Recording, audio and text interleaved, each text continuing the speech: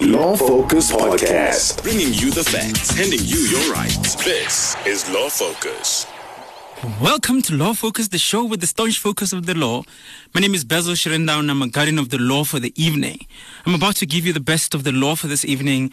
And this evening we're discussing sexual harassment. We are discussing quite an interesting topic that which we've been ducking and diving for so many years and for so many months. Particularly because most of the time sexual harassment is committed by a powerful, let me be particular, men upon women. And I remember having a debate with one of my female friends, Mbali Sibisi, who would have said that it's sexual harassment on women. Because of gender dynamics, I understand where that argument comes from. But the current framework that we have legally actually encompasses an equal gender structure, whereby sexual harassment can be experienced by both genders or both sexes, even sexual orientations. And the same with sexual violence in general, be it sexual assault, sexual harassment, and so forth. So this evening, we are probing into what is sexual harassment, where can you report sexual harassment, what is sexual harassment, how do you identify when it is sexual harassment, and how to curb your behavior, not just as a woman, but also as a man. We're looking particularly into the institutions that which we occupy in our spaces in the university. But before we get into that, let's look into the legal hotspots of the week. Rounding up all the top stories of the week. It's Legal Hotspots. Welcome back, and I'm still your guardian of the law for the evening. I'm glad that you've settled in, but far more importantly, we need to discuss what is it that which is bothering all of us. And one of the things that are bothering us is the fact that President Jacob Zuma is actually still launching his application in court to try and set aside the decision to prosecute him so that he doesn't get to stand trial. But in actual fact, one of the interesting updates this evening is that the president has, or rather the former president has actually admitted that he will follow whatever decision that the court reaches, even the decision that which may be reached about his legal fees, because apparently he's not supposed to be paying his legal. He's supposed to be paying his legal fees, but he's pushing the state to pay for his legal fees. And these decisions are made by the state attorney under no laws whatsoever. And we've made this argument on air. The current update is that they've admitted that they will abide by any decision that which the High Court reaches. For our first story this week, we are looking at Henry van Breda. You remember that ever since the inception of this trial, ever since its bail hearing, I've been taking you through it. Ever since last year, in April, you'd remember me on air saying to you, in actual fact, I think Henry van Breda is going to go down.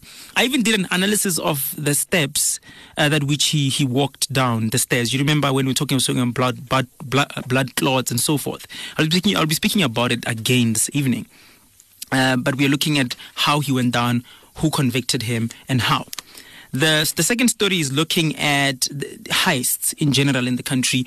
We have seen a recent hike in heists to a point of 120% compared to 2006. And in actual fact, there is a writer who writes about why heists have increased and where these criminals get these weapons and why it is the most lucrative criminal activity in the country currently. And what can be done and so forth. And I understand there are many who have a lot of arguments on that. For our third story, we are looking at a decision that which was reached by the Labour Court in regards to processes at the CCMA, or rather processes that were internal in dismissing employees, and the CCMA actually overlooked these decisions. The Labour Court set aside those judgments of the CCMA. And I guess the fun part about this decision is that it concerns 3 employees. These are 3 separate judgments combined together because they were dealing with the same thing, procedural matters. And what makes these judgments quite interesting is that the judge actually settled the challenges with our current arbitration process at the CCMA. So, I mean, it has to be interesting for all of us who are employed and for those who are employing. For our first story, we are looking at Henry van Breda. So he has been found guilty by the Western Cape High Court in the murder trial of his parents and his brother. So this judgment was handed down by Siraj Desai, convicting him of 3 counts of murder, 1 of attempted murder and 1 of defeating the ends of justice. So what he did is that he tried to cover up his crime. It's actually called the fact after, or rather actions after the fact, or the crime after the fact. That's what it's called, defeating the ends of justice. It also has its own criminal element to it, and also increases the judgment on sentencing, which we are bound to hear next week if it doesn't get postponed. So one of the interesting aspects of this case is that obviously he pleaded not guilty for not using an axe for killing his parents, as you'd remember, and for also injuring his sister Mali and defeating the ends of justice, obviously. But he also claimed that intruders had entered their house in Stellenbosch in 2015, and that Mali survived the attack but sustained serious brain injuries and suffered from retrograde amnesia. So meaning that whatever that Mali was saying at the time was not true. So, I mean, I'm sincerely waiting for sentencing, because I think that there are a lot of aggravating circumstances in this case. It's not that he killed his parents using an axe, which was cold-blooded, premeditated. It's also the fact that he was quite he was not telling the truth. He was totally lying. And on top of that, he wanted to make everyone else seem like they're crazy. That is not only disrespectful to the justice system, but it also lends itself to the very essence and integrity of the judiciary. And this is where the court has to increase the aggravating circumstances and make the sentence higher. But there are a bit of quotes from the judgment as I was reading, but also with the assistance of the media at hand. He said that the judgment says that an axe would be a peculiar choice of weapon for a burglar or a thief to take along to the intended crime scene. Right? That is the first aspect, because most criminals would rather carry any other type of weapon, but he chose an axe. And if the intention of the intruders was to kill the occupants of the house, it would be senseless not to bring a weapon along, which was not found on the crime scene. The fourth one, which was far more interesting, was that no evidence actually exists to indicate a specific motive for killing any of the family members, whether they were killed by an unknown intruder or the accused. But also the degree of violence displayed towards the decreased victims in Mali seems to be too excessive. Therefore, it is inconceivable that an unknown perpetrator would gain entry to the estate and house with great planning and effort, seriously injure the entire family in that manner for no apparent reason, and flee again without taking obvious valuable items from the house. I mean, that totally doesn't make sense. So it seems to be quite unlikely that Sasha, the family dog, would not have barked at intruders in the middle of the night. It is also unlikely that she would not have barked during the attack upstairs, as it could not have been a quiet event in which her owners were involved. I mean, these quotes are quite interesting, considering the level at which criminals plan their crimes. But the problem is that there is no mark, there's no evidence whatsoever that there were any third parties in the yard or in the house. I mean, that for me is problematic. And I think that's why I'm inclined to agree with the judgment. So, I mean, Henry van Breda must just go to jail. And I'm glad to once again seeing that the justice system has teeth, or is at least trying to have teeth. The second story is that 5 men have actually been arrested in the Boksburg heist. But apparently they claim that they were strangled, suffocated and beaten by the police. It's a very interesting story, to the extent that there is a lady who writes, who's an author of a book called Heist, Annelies Burgers. She explains why South Africa is experiencing a surge in cash in transit heists, and she says that it's purely because criminals have actually noted that it's the most lucrative criminal activity because it's very easy, right? And also because they get too many weapons to commit the crimes. But it's also interesting that they were assaulted for lengthy periods because the police apparently wanted the truth about what is going on in general. They wanted the entire syndicate, where they get these weapons and so forth. But I mean, one, it is against the law to torture criminals. So I want to see how that is going to turn out. The final story is that the Labour Court has delivered a judgment in the matter of Satawi v. Sihlangene Security and Cleaning Close Corporation. whereby the court shows it is displeasure for a complete absence of prior procedure followed when dismissing employees. So therefore, there was a gratuitous dismissing of employees now and then, which was quite willy-nilly, without a proper fair procedure. And that in itself is actually a violation of the law. And this went through to the CCMA. The CCMA did not pick it up, and it went on appeal to the Labour Court, and the Labour Court picked it up. And so this gave justice to cleaners and to security workers who are at the bottom of the food chain when it comes to workers, but also who struggle a lot to get legal services. So that clearly shows the landmark as aspect of this case. But also it boils us back to that issue of how cases get to go to these higher spaces only when there's a lot of money to push these cases. Law Focus listener, those are our legal hotspots for the week. Rounding up all the top stories of the week. It's Legal Hotspots. Welcome back to your point of legal information. You're still sitting with me, Basil Shirinda, your guide of the law for the evening. We are discussing sexual harassment this evening. Why are we discussing sexual harassment? One of our prestigious law firms in the country, called Equal Education, has found itself in quite hot waters. The Department of Education has actually released a report that the Western Cape Department of Education has suspended Equal Education school operations after they've had sexual harassment claims. Now, Equal Education has done a lot of work in advocacy in the education sector, along with other law firms like Law Resources Center and so forth. And the kind of groundbreaking work that they've done is cases like the textbook litigation, whereby they were able to get textbooks for students, but also cases like your Michael, who passed on in a pit latrine, although they got assistance from Section 27 and so forth. So Equal Education has done a lot of work, but also particularly in sexual harassment. So now it turns out that the bosses or not necessarily the bosses, but the executive in the organization have been found to be allegedly sexually harassing other members, and so there's so much authority. So what actually lends itself quite interesting is that, or that also attaches itself to Danny Jordan, who finds himself in a similar situation, and he's became worse because there's also a rape case which is opened against him. So that's a string of sexual harassment that is done by executives. So there is a power dynamic to it, as you'll note. But I know experts are going to tell us more about that. But to bring it far closer home, you would note that our presenter of Science Inside, Ms. Elna Schutz, also has a similar account. And so she shares that story with us, and she says, "Oh, by the way, I was also sexually harassed in a situation where I also actually felt trapped, but I felt helpless," which is an interesting story because that's somebody that we know, somebody that we relate to. We listen to her all the time on Science Inside, and this is what she actually has to say.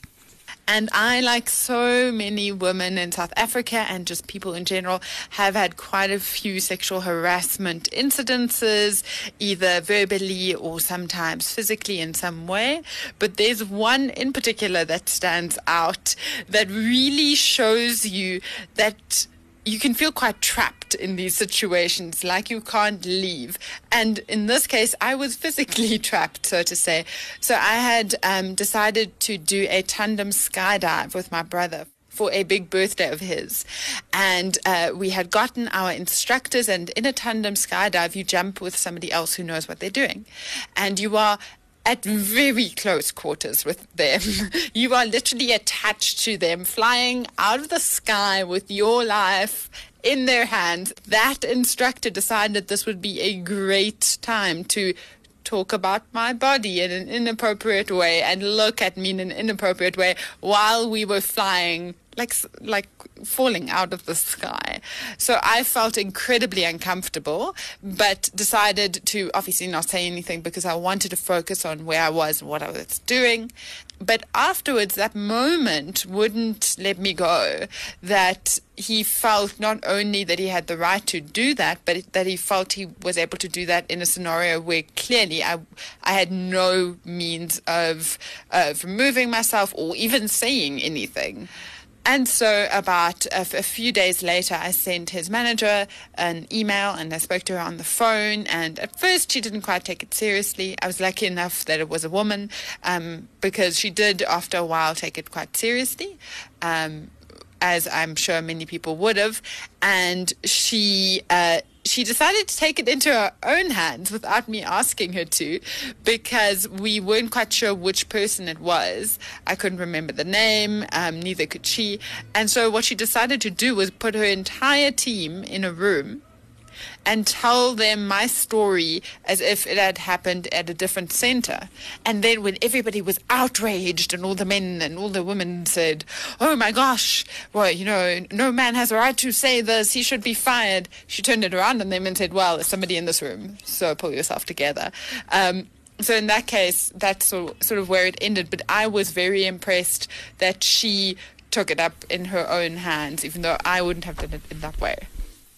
Welcome back to your point of legal information. Still speaking to Basil Shirenda. Elna, we are thankful for sharing your story, but also there is an interesting dynamic to, maybe not interesting. Interesting is quite an unfortunate term. It's disgusting. I think that's the term I'm looking for. There's a disgusting element to it because, I mean, no matter how close you may be to a woman, no matter how excited you may be in that particular moment, you do not have the right to comment on her body, especially without their consent. But anyway, experts have more to say about that. On the line, we have Ms. Dilia Makubeni, who is standing in for Ms. Crystal Diggs from the Wes Gender Equity Office. And she's going to have a conversation with us about what the Gender Equity Office has been doing with regards to sexual harassment. Ms. Dilia, welcome to the show. Hello, good evening. Thanks for having me. We are. It's an honor. It's an honor to be speaking to you about this. Oh, yeah. Thank you so much. You find us speaking about an area that you know more about. We're speaking about sexual harassment especially in the spaces that we occupy. For gender, especially because of our gender dynamics in society in general, but also how we get so clumbered in closed spaces, be it at work and so forth. I mean, can you please tell us, what is sexual harassment? Okay, so we like to categorize it under gender-based violence, which is more encompassing, right? So, but to deal specifically with sexual harassment is any behavior or attention that is unwanted, that is of a sexual nature, right? But I mentioned gender-based violence. So that is so we use violence and harm interchangeably. So that's any form of harm, any form of discomfort that is on the basis of gender. So if someone makes you comfortable on the basis of your gender, so this can be gender bullying, it can be body shaming, it can be sexual harassment, etc., etc. Okay, I mean, let me highlight the keyword. Is it unwanted? Is that the keyword? Well, yeah, it's a violation. It's unwanted. So it must be sexual attention is fine. Sexual attention is fine, but when it's unwanted, it becomes a problem. So it becomes harassment immediately. The trigger aspect of it is that it must be unwanted. Immediately when the other party says, no, don't say that about my body, that's when it automatically becomes sexual harassment. Exactly.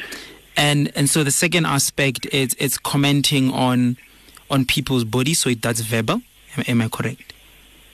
So it would be verbal. Body shaming. It would be touching. Right. And it would be body shaming.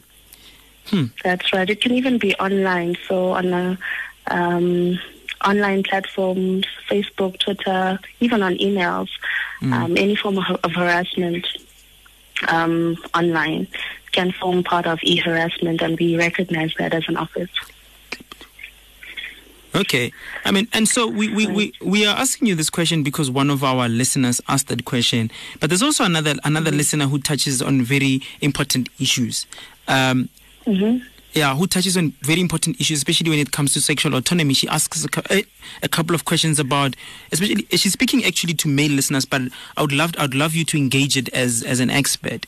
And she's asking particularly, when does it start to become my body, and when does it stop to become your body? We're going to play that clip for you now. My question to the male listeners is, at what point is my body mine and mine alone? At what point do you guys feel like you don't need to ask permission before you touch me? At what point do you see me for who I am and not what you can do to my body or what I can offer you in terms of sex? Yeah, did you hear that question? I mean, yeah. I mean, let me hear your comment. Striking. Let me hear your comment. Your body is always yours. Your body never belongs to anyone else at any point, no matter if it's a consensual relationship, no matter the type of commitment, no matter the type of union. Your body is yours and you have full autonomy at any point. And I think it's important that she asks the perpetrators, or the men in this case, that feel entitled. I think it's more a rhetorical question for men to reflect on. What gives them that entitlement to our bodies? Yeah, I mean, and so I'm sitting here as a man as well, and I'm listening and I'm learning. She's saying that when do we draw this line? We can be in a relationship, but when do I say, how do I even get to a point as Basil Shirinda to say that you are my girlfriend, therefore your body is mine? How did we get there as a society? And maybe if we build from there, then we'll be able to uproot the main problem. Yeah, I think when we start to understand how society is structured, then we start to get the answer. So if we look at our institutions and how patriarchal they are and how patriarchy is embedded in every single institution. If you look, for example, in religion and how it portrays the gender dynamics. If you look at the family structure, how it enforces gender roles, how it portrays the various role players and the sort of hierarchy that exists in all spaces in our society, right? We also see it institutionalized in institutions like higher institutions of learning, like any university, like any school. It's very patriarchal in the way that it's structured, in the content that we're fed, or that we're taught, etc., etc. So I think because society is deeply patriarchal and patriarchy is institutional, right? So it's structural things that feed into the psyches of the masses. We grow up being fed. So, for example, a child is taught if a little boy hits you at creche, it means he likes you.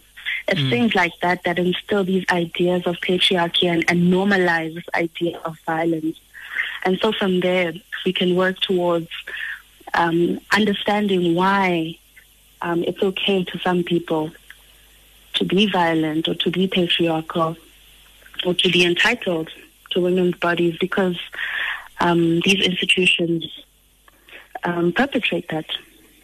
And so as somebody who deals with these things every day, I mean, what is the process? Somebody reports to you, and then what does the Gender Equity Office do? So the first point is that we're complainant-led. So if the complainant comes with a case, they report the matter, and then we take the directive from them. So they can so we have various ways of dealing with the case. It can either be a formal case, it can be an informal case. In a formal case, it's a formal disciplinary procedure. So that has an investigation, a hearing process, and then disciplinary measures are meted out. The informal process is usually, say, for example, someone passes an inappropriate comment and the complainant just wants us to speak to the perpetrator or wants a mediated meeting where everyone speaks about the matter. So it depends on what the complainant wants. So now we move from there. So a complainant launches this complaint. but then the alleged perpetrator denies everything. So what's the next step? It's very common for perpetrators to deny, or alleged perpetrators to deny. We have an investigation process. We have an investigations officer who does investigations, and this investigation, we gather evidence in various ways. Sometimes we have witnesses, sometimes we use cell phone evidence in the form of maybe sometimes WhatsApp conversations, various ways of investigating. So we don't take your word for it, right? So, as in any situation, even in the court of law, an investigation is carried out. Okay, so let's listen to our another voice note that we've received from our listener. No problem. The only thing that I have in mind about sexual harassment, I think it's only concentrated on women more than men, because if me as a guy can go to a police station and report that I've been sexually harassed, 90% is they won't take me serious. But if a woman would go to a police station and report that, and then they will take it serious. So I feel like there isn't any quality. Yeah, so I think the society needs to be aware of that even men are sexually harassed, even though it doesn't happen on daily basis and stuff like that. And alluding to from women point of side is that what I think there are a lot of factors that influence that women end up being sexually harassed. First of all, okay, maybe I'll sound subjective and stuff, but even the way they dress, I believe in courtship behavior. If I see you in your short and stuff like that, naturally, I become quite attracted to that and stuff like that, So I think the way women dress and stuff like that, it does lead to them end up being exposed to such issues of sexual harassment. We've just listened to a gentleman saying two things problematic there, saying that the sexual harassment current framework is gender focused on women than men. Therefore, men are pushed on the outskirts. Secondly, that in his view, that the attire is a contributing factor to people being harassed. What are your comments? Wow, there's a lot to deal with. So, firstly, it is unfortunate. Gender-based violence does not discriminate. So everyone faces gender-based violence. It's all of our issue, right? All of us face it. All of us are affected by it. And it's unfortunate that there is a stigma attached to it when it comes to men, because we have a certain kind of masculinity that's prescribed, which is very toxic, right? So society prescribes a certain brand of manhood, and so if you stray from that, you are considered not man enough, you're ridiculed, you're laughed at when you come and report that perhaps a woman has beaten me up or a woman has raped me. So that just speaks again to toxic masculinity and these embedded ideas of what patriarchy means and what it means to be a proper man, right? But then moving on to the second comment, and to say all of this, I'm not trivializing the fact that men are facing gender-based violence. But I will point out that as an office, we take every single complaint seriously, but also just to note that the overwhelming majority of complaints in the VITS community comes from women, all right? But to move on to a second point of the hypersexualization of women. So what he's doing really is hypersexualizing the woman's anatomy and policing our bodies, right? And this points to victim blaming. When a woman comes out and speaks out about having been raped, the first question we ask is, what were you wearing? Where were you? And this is just a perpetuation of rape culture. It normalizes this idea that rape is something that's supposed to happen. Were you behaving in a way that was inviting of it, right? So we need to move away from these ideas that police women as opposed to hold men or hold perpetrators of gender-based violence accountable. That's all I can say about that. Thank you. You know what, Ms. Dilia Mankowan, Listening to you right now, I didn't only learn a lot, but I'm sitting here and I'm twitching my fingers, and I'm quite excited because you're making quite valuable points, and I would have loved to take this conversation further, but unfortunately I have to stop it right here. That was Ms. Delia Makubane. We're always open to engagement. Thank you so much for having us. Okay, thank you for your invaluable contribution this evening. All righty. Have a good evening. Bye. You're listening to Law Focus. Listening to Law Focus? Connect with VowFam 88.1 on Twitter and Facebook. Be your own lawyer. Welcome back to your point of legal information. Let me put this sexual harassment into context with the law, because we're about to speak with the lawyer. First, it starts in the Constitution. Everyone has the right to Section 10, which is their right to dignity, and Section 12, which is their right to physical and to their physical integrity, and also into context with Section 9, which gives them the right to equality on the basis of their gender. Right? Section 9 gives you legislation. It gives you the Promotion of Equality and Prevention of Unfair Discrimination Act, which tells you that in Section 12, people are not supposed to be discriminated on the basis of gender, and particularly tells you that outside of the workplace, when someone is sexually harassed, it's automatically unfair discrimination. Then in the workplace, the Employment Equity Act provides you with Section 6 and Section 5. Section 5 tells you that employees and employers have the right, actually have the duty to eliminate all forms of unfair discrimination, right? And then in Section 6.1 gives you other forms of unfair discrimination like race, when somebody calls you a kafir at work, things like that. The employer has a duty to make sure that those kind of things can't go unpunished, right? And one of those grounds, you have 16 grounds in the Employment Equity Act, Section 6, subsection 1. One of those grounds is sex, is gender, is sexual orientation. But Section 6, subsection 3 gives you sexual harassment as a form of unfair discrimination automatically. So meaning that automatically Section 5 and Section 6, subsection 3 of the Employment Equity Act places a duty on the employer to remove, or rather to deal with it internally, or to take it all the way to the CCMA should there be sexual harassment at the workplace.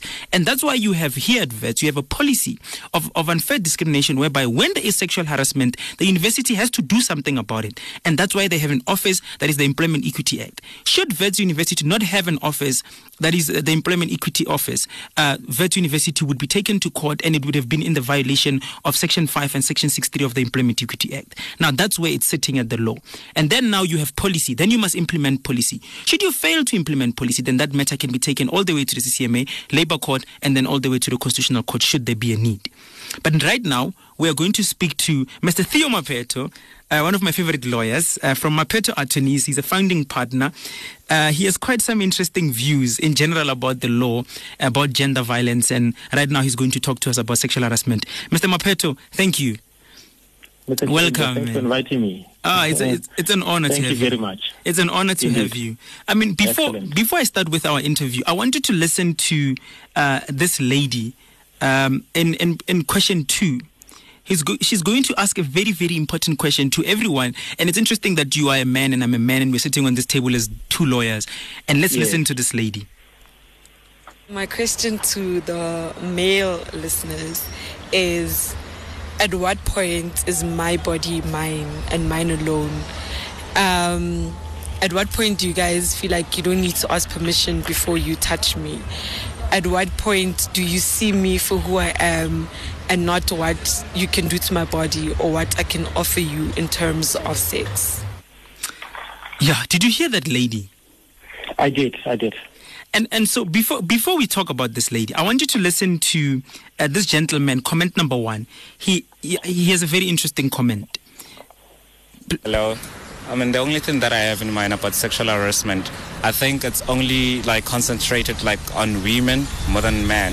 Because if me as a guy can go to a police station and report that I've been sexually harassed, 90% is they won't take me serious. But if a woman would go to a police station and report that, and then they will take it serious. So I feel like there isn't any quality.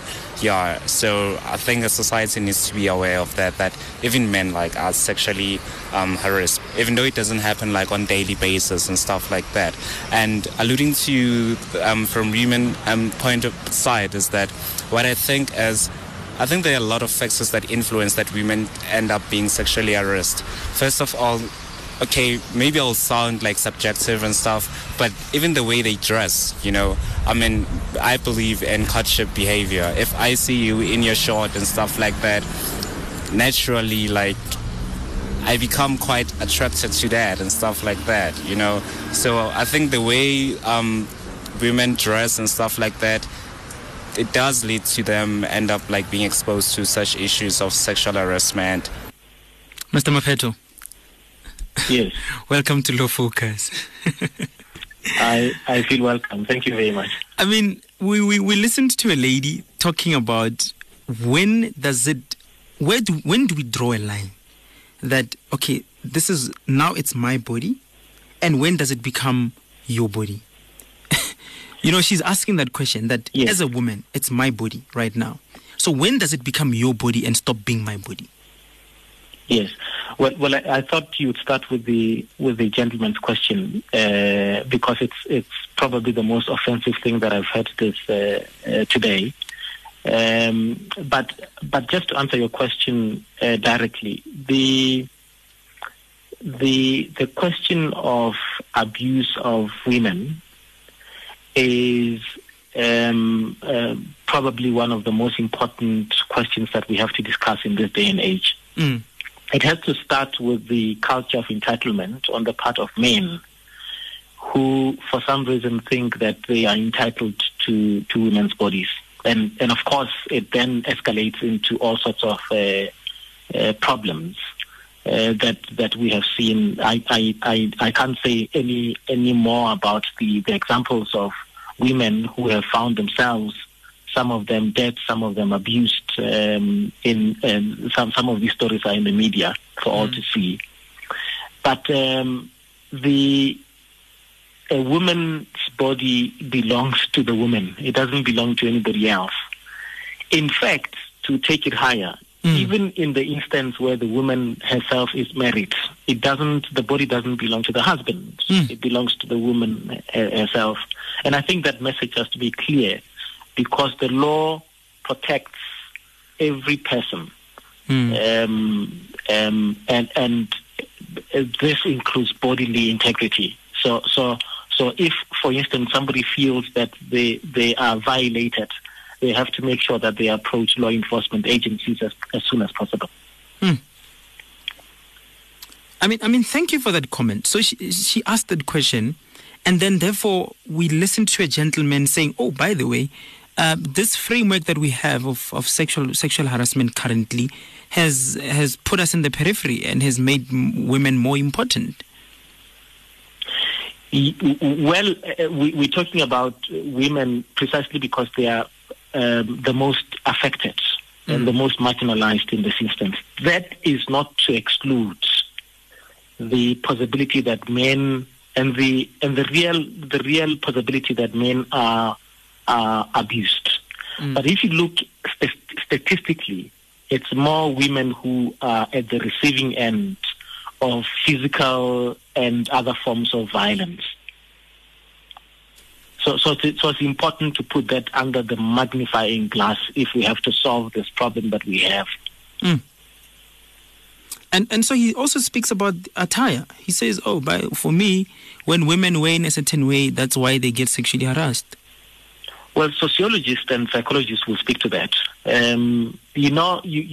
This concept that men are sort of children who can't control their emotions has to be dismissed with the contempt that it deserves. Men are adults, are human beings. They should be able to control themselves, even if, to put it flippantly, even if a woman was to walk naked, no man has a right to her body. In whatever way. No comments whatsoever, no touching, no coming closer without consent. No comment whatsoever, because if you look at the definition of harassment in our law, it encapsulates all manner of conduct, including just verbalizing a comment that may very well be interpreted as harassment. So men have to be very, very careful. In fact, every person has to be very careful about what they utter in the presence of other people. I mean, Mr. Maphetho, you are a partner at a law firm, and I would imagine that your law firm is actually doing well in gender balance. I would imagine that you're hiring both men and women, and that you get to engage with women all the time. Yes. And having heard about what figures like Danny Jordan have done and other figures from Equal Education. Allegedly, yes. Allegedly. Thank you for that. And also from Equal Education, allegedly as well.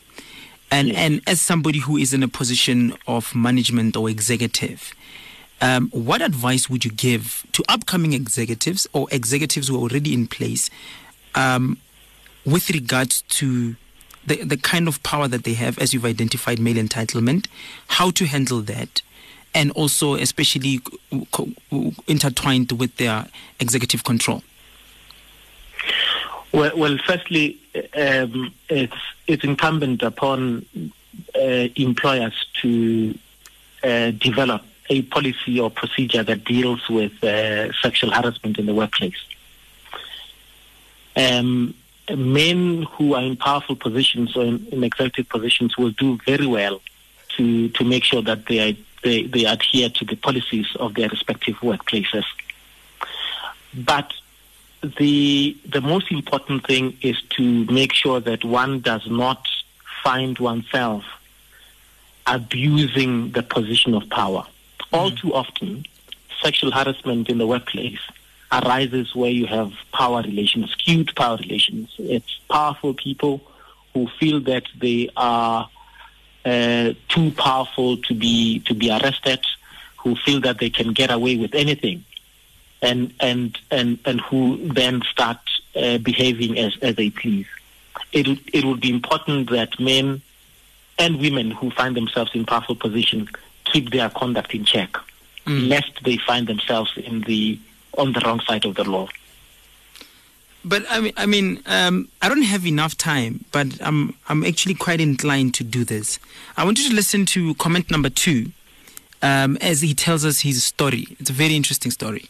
Basically, I think sexual harassment is completely out, completely. And the funny thing about it is that it's also done in a subtle way, where guys think that because of this whole thing of thinking that they're owning our bodies and whatnot, so guys feel that they've got a right to sort of tap your ass. I mean, because already that is sexual harassment. So it doesn't really have to be deep for it to be sexual harassment. But the fact that you're touching my body in places that you're not supposed to, or places that I don't feel comfortable, then that is sexual harassment. I've been sexually harassed. Yeah, I know. It was very traumatic, and I don't wish it to happen to anyone, even my worst enemy. But it's a nightmare that I'm glad that I'm over with, and I think counseling. So, yes, it was really bad back then. The thing is, the person that was sexually harassing me has got the authority, so he'll get away with that anyway. So, I'd rather not. I mean, Mr. Maphetho, we listened to 2 people there. We listened to a lady being very raw about it, saying that, don't tap my ass, straight to the point. And we also listened to a gentleman who speaks about, and he says he will get away with it. So he was sexually harassed by a man who was in authority at the time. Yes. Well, I'm sure you can tell from his voice the deep pain that the man is feeling, that the poor man is feeling. It often is the case that sexual harassment leaves deep psychological scars on victims. I'm saying victims advisedly because I don't really like the word victims, because it presupposes that people are helpless. So let's call them complainants in this instance. So it tends to leave deep psychological scars and emotional scars on complainants. But the first comment is telling, because the lady states that sexual harassment is not only physical, which is right, which is absolutely spot on. Sexual harassment is anything that encapsulates unwanted conduct of a sexual nature. So as I said in my introductory remarks, it includes verbal communication, it includes unwelcome gestures, it includes indecent exposure, unwelcome display of sexually explicit pictures and objects, and so on and so forth. So it's quite an sort of an all-encompassing definition of sexual harassment that the law has provided for the protection of complainants. So if, Mr. Maphetho, we are at the workplace and I walk to my producer with a cell phone of probably pornography on it, and I'm like, oh, look at this. So that would be sexual harassment. That would be sexual harassment, particularly if it's unwelcome or unwanted. So you are saying that the trigger aspect of it is that there mustn't be consent. So if it's not welcome, that's when it automatically becomes sexual harassment. Yeah, precisely, because the law has no way of getting into the consensual sort of arrangement between two adults. If you are two adults and you consent to it, then the law pretty much has no role to play. Except, and this I have to add a caveat, except where an individual is in a powerful position. People would be very careful to ensure that they are not involved in all manner of relations, romantic relations with their subordinates, because that may very well border on sexual harassment. So, and I mean, thank you for that comment. But to also, let's put it into context for our listeners. So where does it fall in the broader framework of the Constitution? Where does sexual harassment fall? Well, if you look at Section 9 of the Constitution, it talks about the discrimination. So you have all manner of grounds that are listed, which are prohibited by the law.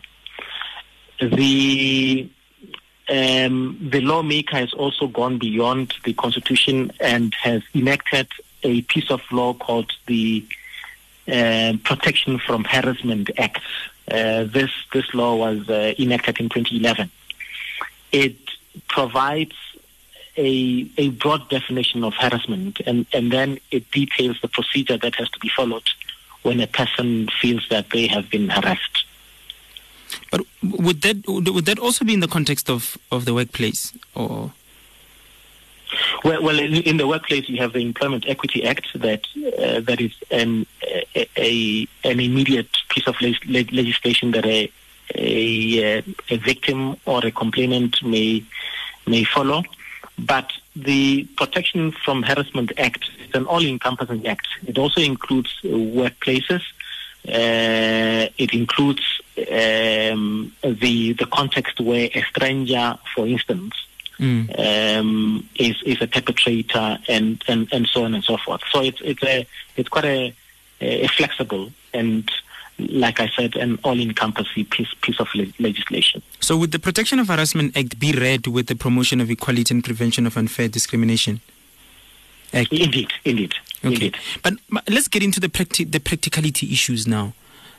I mean, how do you go about proving that when I was walking down Bree, there was a taxi driver who commented on my body, on my buttocks, to be precise? How would you go about getting that into? Well, your question speaks to evidence. It's not unique to that example, but it's a general question that speaks to evidence that has to be presented in court. Our courts accept that a person's testimony, if given truthfully, will be accepted by the court.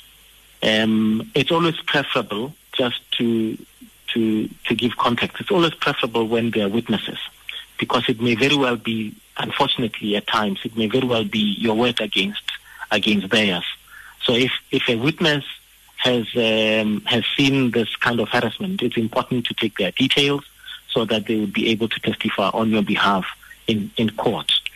But before you get to that, you in terms of the Protection from Harassment Act are at liberty to approach the the court to apply for a protection order, which, if the facts so warrant, may be given against the perpetrator.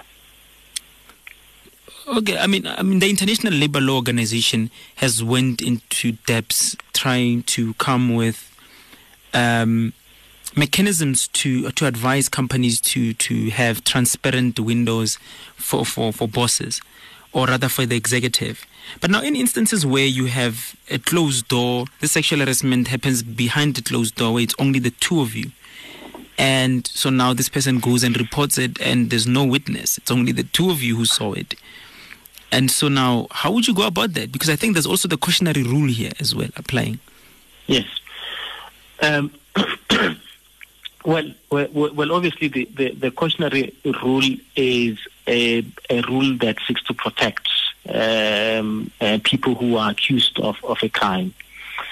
You see, the particular problem about offences of this nature is that they often happen in closed doors, in very personal spaces, very, very personal and intimate spaces. But you see, the issue of credibility is of paramount importance. If you have genuinely been abused and you know that you have been abused, nothing prohibits you from approaching the courts. And the presiding officers in court are trained and are experienced in evaluating evidence. So if the perpetrator, for instance, is lying and wants to get away with it, he might very well find himself unsuccessful.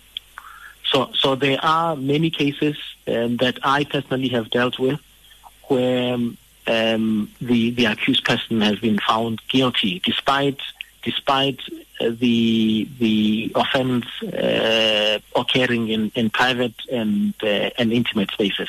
So it does happen. The fact that it's between two persons away from the public eye does not really detract from the enormity of the offence. Mr. Mapetwa, I would love to take this conversation further, but unfortunately I've reached the end of my time. Thank you for your invaluable contribution this evening. We've learned a lot from you. Much appreciated. You're listening to Law Focus. Law Focus. Point of information. Welcome back to Law Focus. This is the show that brings you legal arguments straight to your ear. Like any other great thing, also this one still has to come to an end. But we've had a great show. We've been speaking about sexual harassment. I mean, we've had a chance to speak to Ms. Dilia Makubane from the Gender Equity Office. We've had a chance to speak to Mr. Theo Mapetwa, who's a founding partner at Mapetwa Attorneys, who's been quite active in litigating sexual harassment cases. We've spoken quite broadly about when and how someone can report sexual harassment. We've spoken about where it falls within the legislation, within the legal framework, within the legal context. We've also had an opportunity to actually bring into context people's experiences, and one of the experiences which formed quite a pivotal part of the entire show was the experience of our own presenter of Science Inside, Ms. Elna Schutz, who actually speaks about her story about when she was sexually harassed. And in that context, she speaks about how she felt trapped and how she couldn't do anything about it. One of the fundamental things at which Ms. Dilia Makubane actually highlights is that in our society we have a history of patriarchy, male entitlement, and Mr. Mapetwa actually touches on it. And that they actually touch on it purely because we had one of our listeners who sent us a WhatsApp voice note asking quite a pivotal and important question. And this question was, when does it stop being a woman's body and start being a man's body? And this question actually touched on sexual autonomy, but also touched on our very essence of hypersexualization of women's bodies. And so this became actually the pivotal aspect of the entire show. I would like to argue strongly that, if anything, we've all learned so much from that one question, because that question actually connected with many other questions. And the other question or comment that which connected to was of the other gentleman who actually stated that most women get sexually harassed purely because of what they wear. which was interesting because, I mean, if someone's body is purely a physique, should it matter what they are wearing and what they're not wearing? In fact, Mr. Theo Mapetto states that it never becomes, or you never have any right to comment on any other person's body or to touch it, even if they're naked.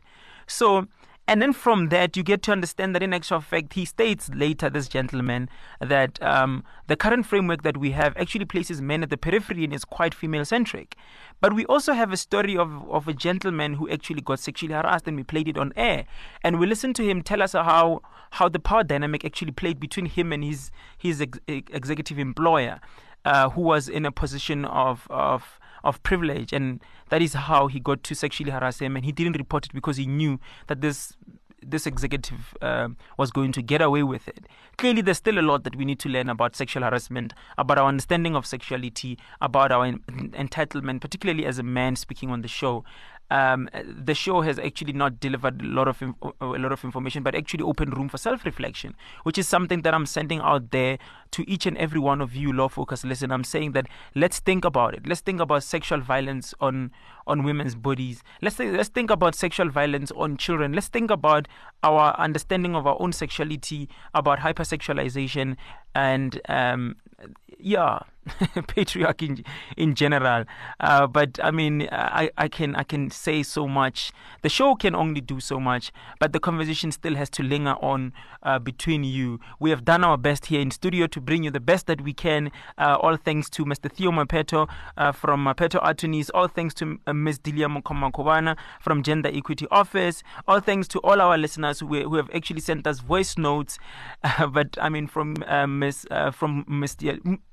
Bulali Diakopu, who's our producer, we send our sincerest thank yous from our technical production, Mr. Kutwano Gwinch Serami, and from me, Bezel Shirinda. It's law, it's serious. Good evening. Law Focus Podcast.